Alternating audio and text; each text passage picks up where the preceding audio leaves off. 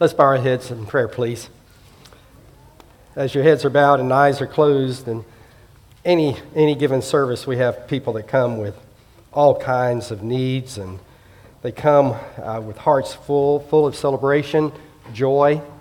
Some come with grief, fresh grief. Some come with maybe bewilderment, looking for a fresh word from the Lord, just needing an extra portion of His Spirit and guidance, some encouragement. So as our heads are bowed, whatever may be your need this morning, if it's not already been met, we're praying that before the service is over, that God's Spirit will meet that particular need. Now, we come to worship, we come to focus on our God. But there are times that we come and needs are so deep that we're looking for something God can say to us, can speak to us as we begin our focus on Him. Also, if there's any distractions, maybe there's sin that needs to be confessed. Maybe there's some other activity later today or later this week, and it's just kind of consuming your name or your mind at this moment. And I would encourage you to just take that to the Lord in prayer and say, hey, Lord, I know I need to focus. Help me just get this out of my mind right now so I can focus totally on what you have for me in this service. So take just a moment of silence and the quietness of this moment. Take it to the Lord right now.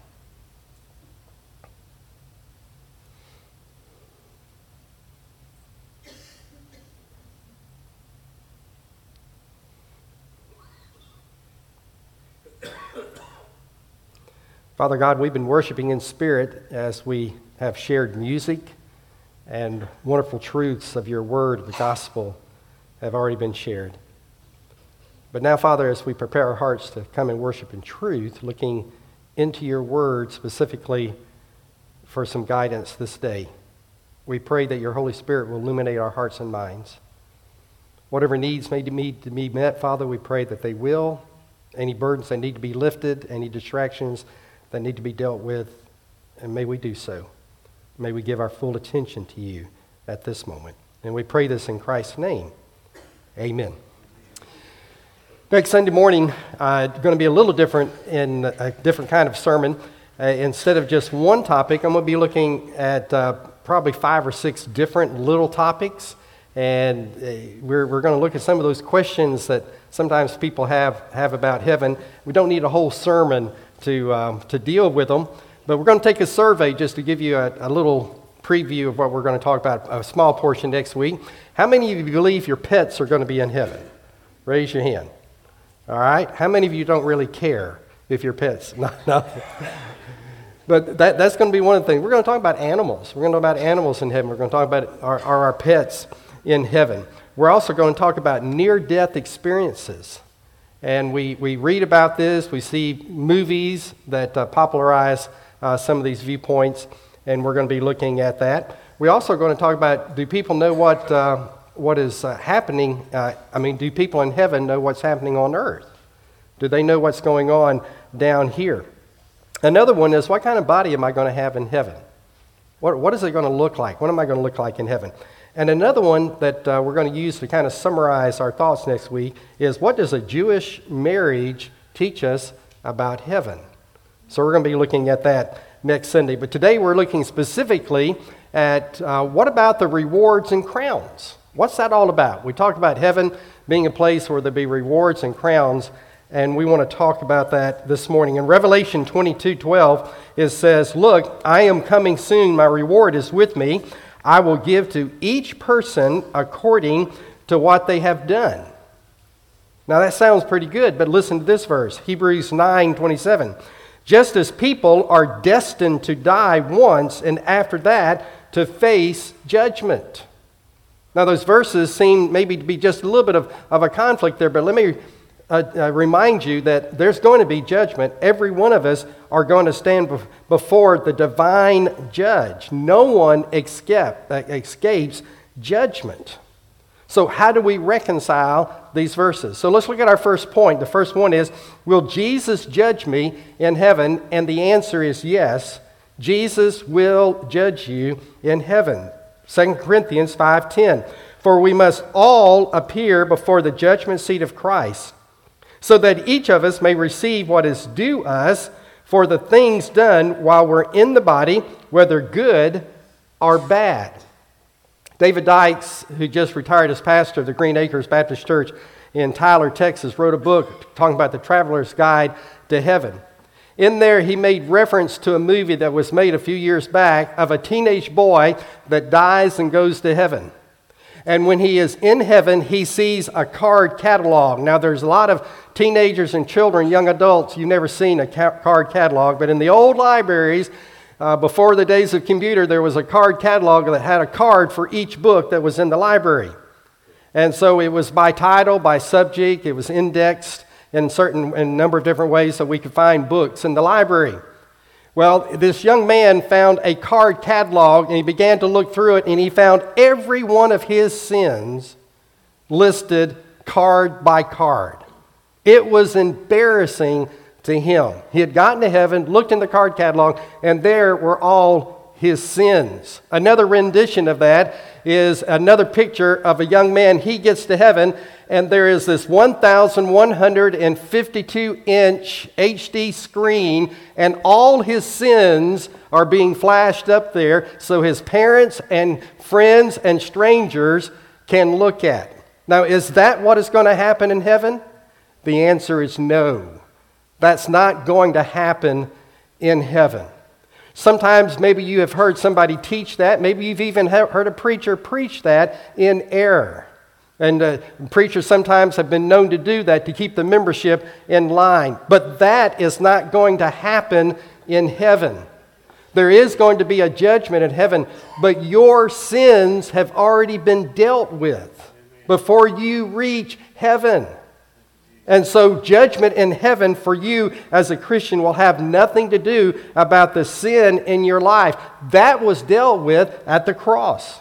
In Romans 5:1 it says, "Therefore, since we have been justified through faith, we have peace with God through our Lord Jesus Christ."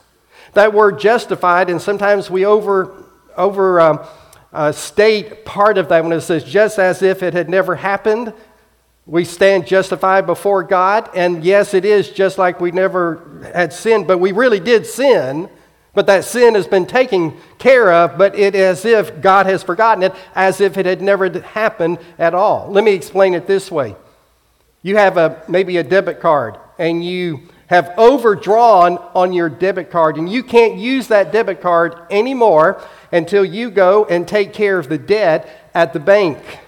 And so you go and take care of the debt, you go ahead and take care of the penalty. But let's say that you are bankrupt and you don't have any money to take care of it. That's a picture of what happened when you were lost in your sin. When you were lost in your sin, you had to have somebody to come to your aid because you were overdrawn. And someone did come to your rescue. That was Jesus. Jesus came to your rescue and paid a debt that you could no longer pay. You could never pay it to begin with.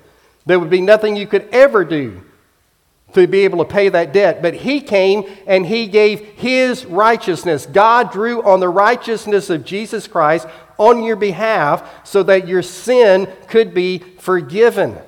And because of what that was done, taken care of on the cross, then we don't have to worry anything about that when we face God. Romans 8:1 says this, "Therefore there is no longer any condemnation for those who are in Christ Jesus." There is no condemnation. If there is condemnation, it is because you've allowed Satan to seep into your mind to keep you on a guilt trip about some sin that you need to confess. Now that we have some condemnation because we are as a Christian, we find ourselves slipping back into sin. Yes, there may be, but it's not from God. It will be from Satan who is doing that. God will bring conviction in your heart, but the condemnation comes from Satan.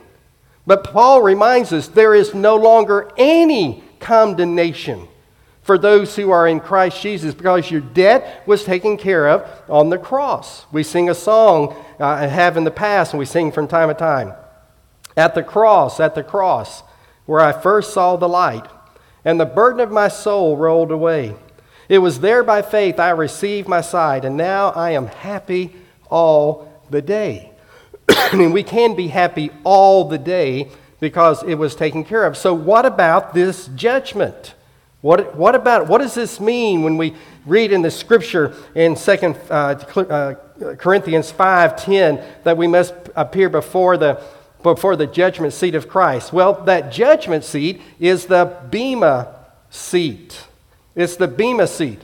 In the Greek day, when Paul was writing this, it was the custom that in the larger communities, they had this platform, a raised platform, and it was a place for minor judgments to be cast down, but most of the time it was a place for awards. And so there would be athletic events. And so the official, the judge, would be in a position that he could look down and fairly judge the athletic event and then award those who were the winners. And so that's the picture here. We're going to find ourselves before the judgment seat, before the bema seat of our Lord Jesus Christ, and there that we will receive our rewards. Now, this is not to be confused with the judgment of the nations in Matthew 25, where there talks about the separation of the sheep and the goats. And it's not Revelation 20, the great white throne judgment that we talked about last Sunday, about non-believers who will be raised in a second resurrection, and they'll appear before God, and they'll be cast into the lake of fire for eternity because they failed to receive Jesus Christ as their Lord and Savior. But 1 Corinthians 3, would you turn in your Bibles with me to 1 Corinthians 3? And this morning we look at, just for a few moments, in this passage that speaks specifically about this judgment coming before the judgment seat of Christ. 1 Corinthians 3, beginning in verse 10. By the grace God has given me, I laid a foundation as a wise builder, and someone else is building on it. But each one should build with care, for no one can lay any foundation other than one already laid, which is Christ Jesus. If anyone builds on this foundation using gold, silver, costly stones, wood, hay, or straw, their work will be shown for what it is, because the day will bring it to light. It will be revealed with fire, and the fire will test the quality of each person's work. If what has been built survives, the builder will receive a reward. If it is burned up, the builder will suffer loss, and yet will be saved, even though only as one escaping through the flames. Now, what the Apostle Paul does here is he helps us understand something about this judgment. So let's ask the question, who will be at this judgment? And it will be only Christians and all Christians.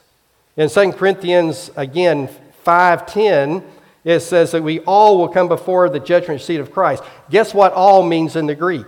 All. All right? All Christians will come before this judgment. We will find Jesus, the perfect judge, who judges flawlessly. He will be our judge. He will be evaluating us. I will not judge myself because I'm too lenient on myself. It won't be my family, friends, because, see, they have blind spots. They're biased about me as well. It won't be my enemies because, man, they will stick it to me, all right?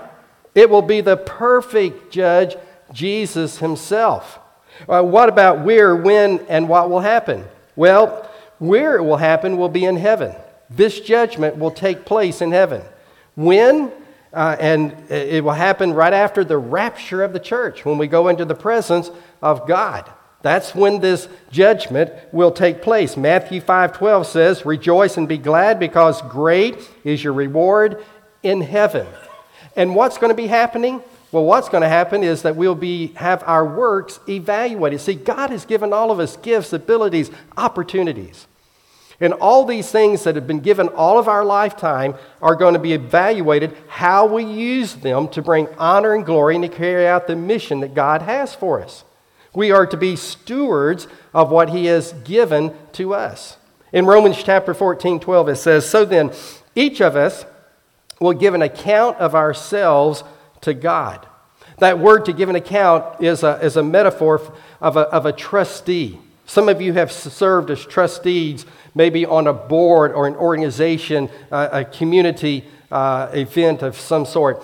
And as a trustee, you have legal responsibilities to make sure that that organization is functioning right in a physical way, in a financial way, in a responsible way.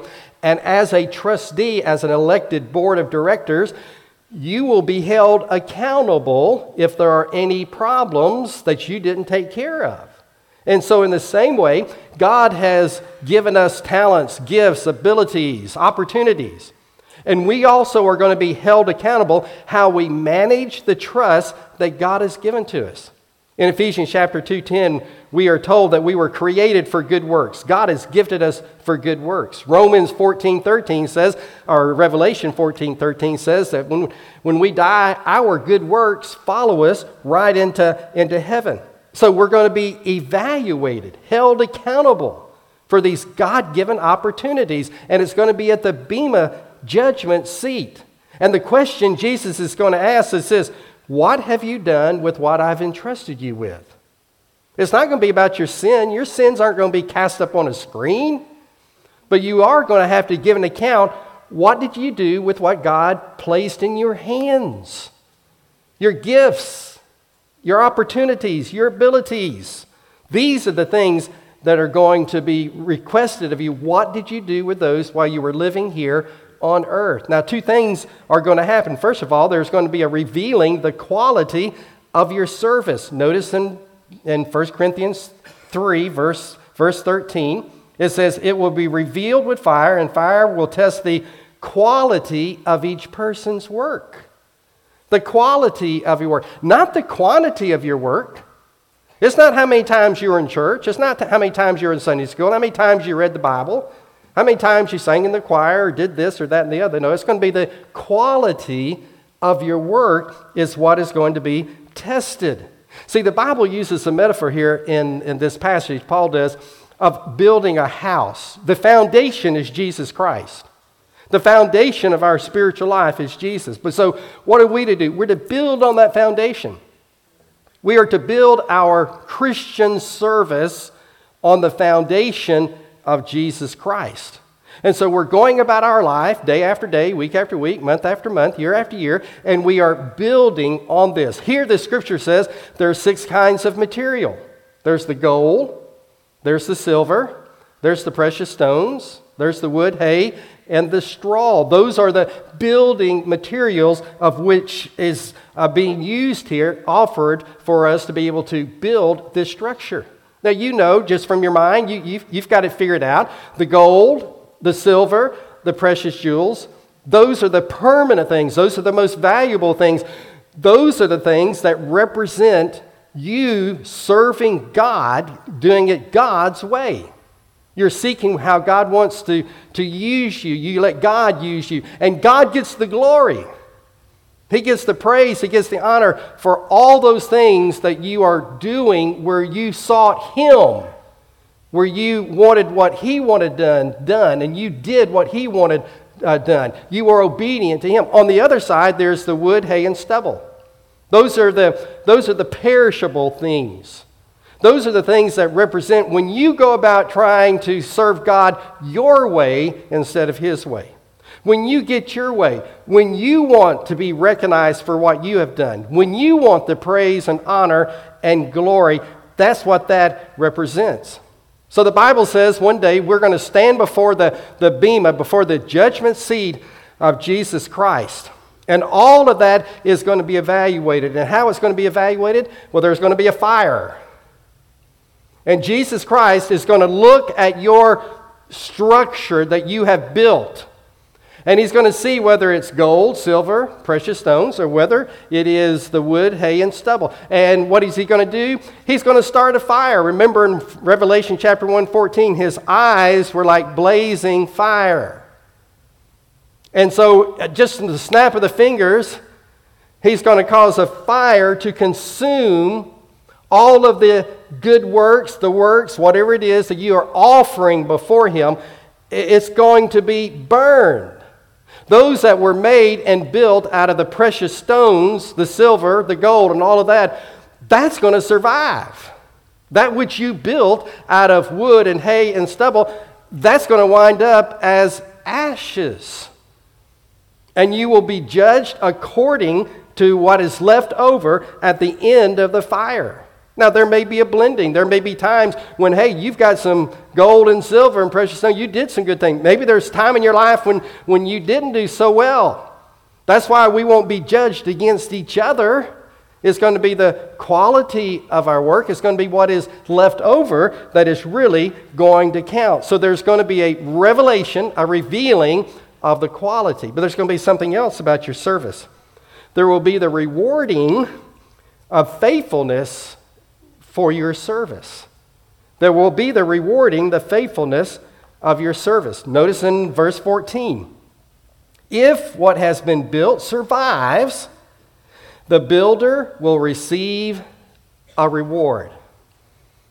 And it will be based on your faithfulness to have used all of those talents, gifts, opportunities, used your time appropriately.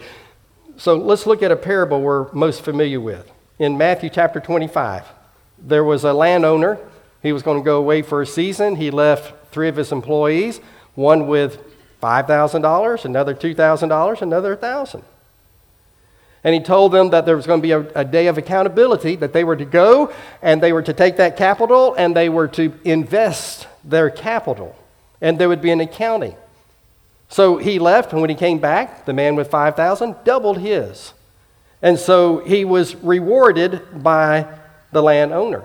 The one with $2,000 doubled his. He was rewarded for what he did. For the one that had the $1,000, before the owner could say anything, he was making excuses. Oh, I know that you are a tight-fisted man, and you are a hard man, and you are a harsh man. And so I just went and I just hid what you gave me. I just hid it in a coffee can. And so the landowner comes back and says to him, listen, you could have put it in the bank and made a little bit of interest if you just put it in the bank, but you are a wicked and lazy servant, and now my money smells like coffee. Away with you.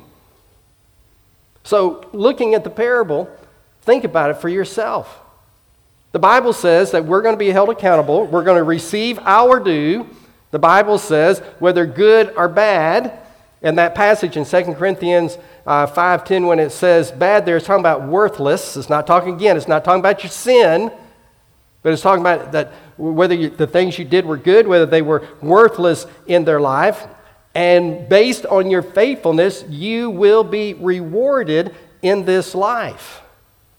And failure to use what God gave you to go and hide it is no different than hiding it in a coffee can. Now, this judgment is not about condemnation, it's about commendation. It's not about sin, it's about service. It's not about punishment, it's about praise. It's not about rebuke, but it's about a reward. And God wants to reward all of us for the faithfulness of our service. So let's look at another point. How are we going to react? What's going to be your reaction to all this? Well, first, I think for many of us, it's going to be a time of rejoicing. Because in Matthew 25, what did he tell those 2 servants that had doubled theirs? He said, well done, good and faithful servants. Enter into the joy of your salvation. Do you know the Apostle Paul was looking forward to the Bema seat? He was looking forward to it. He knew he was going to get a reward. Listen to this in 2 Timothy 4:8.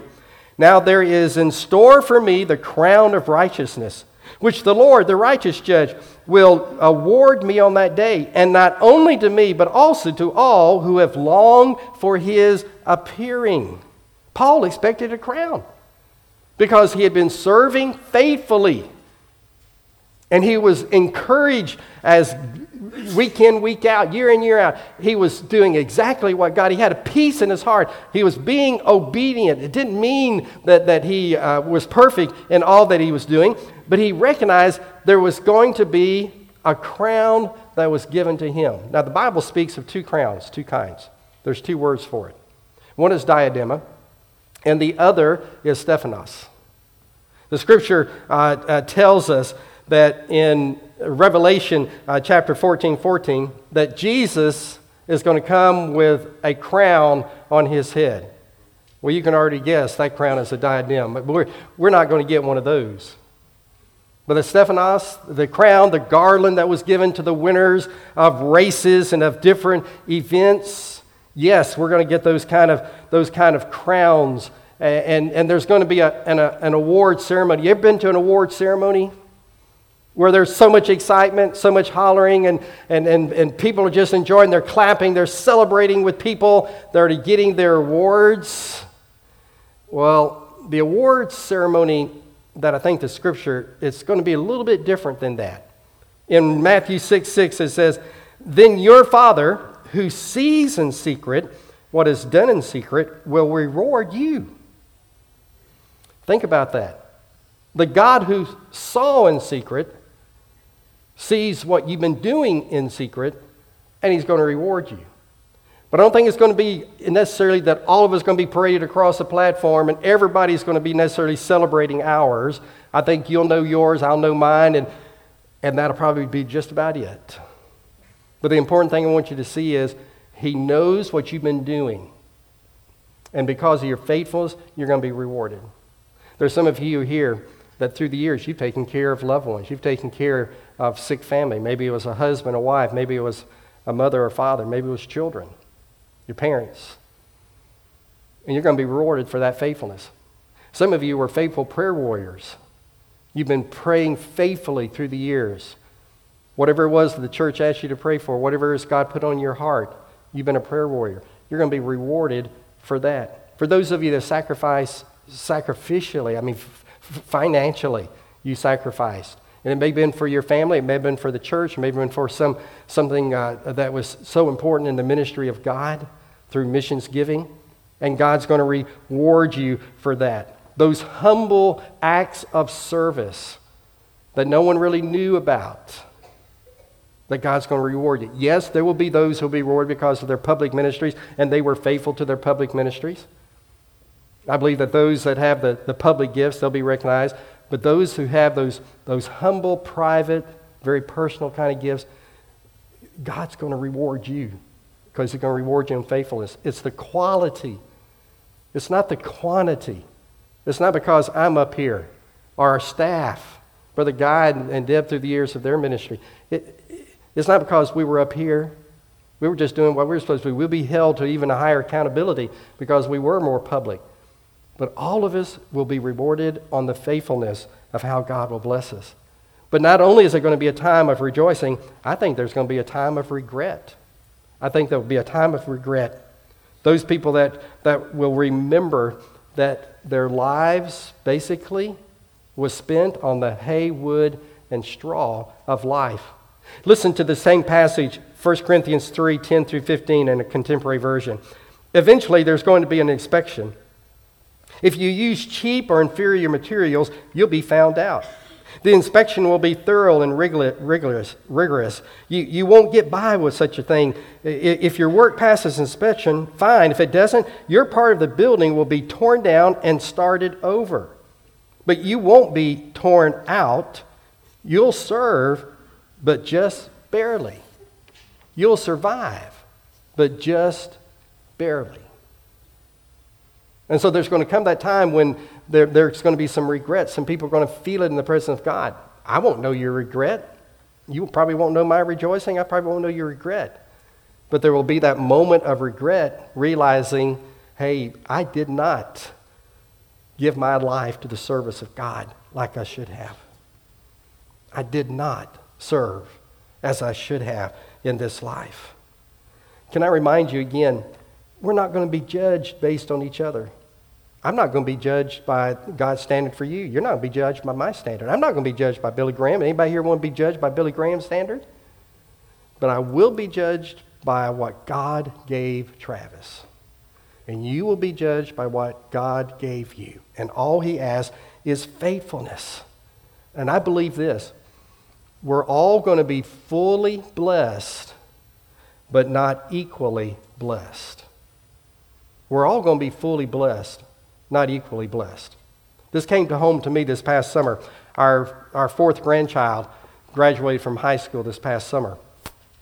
And as he was graduating in Prattville High School at the football field, once again I saw the graduation robes. I saw the the strings, the chords that graduates wear for academic reasons and for other reasons. Then the stoles, the different kind of stoles that graduates wear, and some of them had pins on them. And this all was a recognition of the academics, of their participation in various student activities and accomplishments, and it was wonderful. But not all the students had cords and stoles, but all graduated. All graduated. All of them were fully blessed because they all walked away with a diploma, but they weren't equally blessed. And so that's how it's going to be in the presence of our God as well. So let's ask her one more question. What will I do with my rewards and crowns? Am I going to walk around in heaven with a crown on my head? No way. No way. We're going to be just like the 24 elders over in Revelation chapter 4, beginning in verse 10. The 24 elders fall down before him, who sit on the throne and worship him with their lives forever and ever. And they lay their crowns before the throne and say, "You are worthy, our Lord and God, to receive glory and honor and power. You created all things, and by your will they were created and have their being." The 24 elders who represent all of Christianity, all believers, Old Testament, New Testament, all combined. We are representative through them that we too will do the same thing, that we'll want to lay down our crowns at the very feet of Jesus. Those rewards that maybe we were unequally blessed, fully blessed, but unequally blessed, it won't make a difference at all in the presence of God. But I'm going to tell you what, I would hate to think that I would find myself in heaven and appearing before God, and I wouldn't have anything in my hands to offer Jesus. After all that Jesus did for me, saving me from my sin so that I could be right with God and that I could have entry into his presence, that the righteousness of Jesus Christ could be credited to me, I'd be ashamed to have to stand before God and not offer something in appreciation. And let me challenge you with that. When you think about the bema seat of Christ, think of it that the motivation that God is giving us to use what he has given us in this world to serve him. And it's not too late. It is not too late. Today is the beginning of the rest of your life. Maybe you've wasted time and wasted gifts and abilities and opportunities. You've wasted all in the past. But start today. Start today and begin to serve him. Leave the rewards up to him. Just be faithful so that you're not ashamed when you come into his presence. Let's pray. Our Heavenly Father, I just thank you. A reminder of heaven. While we don't understand everything about the crowns and the rewards, we do understand enough that as Christians, we will be held accountable. And that it's your desire to reward us. Great is our reward in heaven. You want to do this. You want to lavish all of this on us. So I pray, Father, that we will be found faithful. That we'll be faithful. And that we will be rewarded according to what you have done through us as we serve you. So may we be quick, Father, that if there's some building material that is of lesser quality, the wood, hay, and straw, that we would just tear that down now and begin to build with the gold and the silver, those precious stones. So that when the time comes, Father, we'll have something to offer into your presence. Thank you for your faithfulness to us.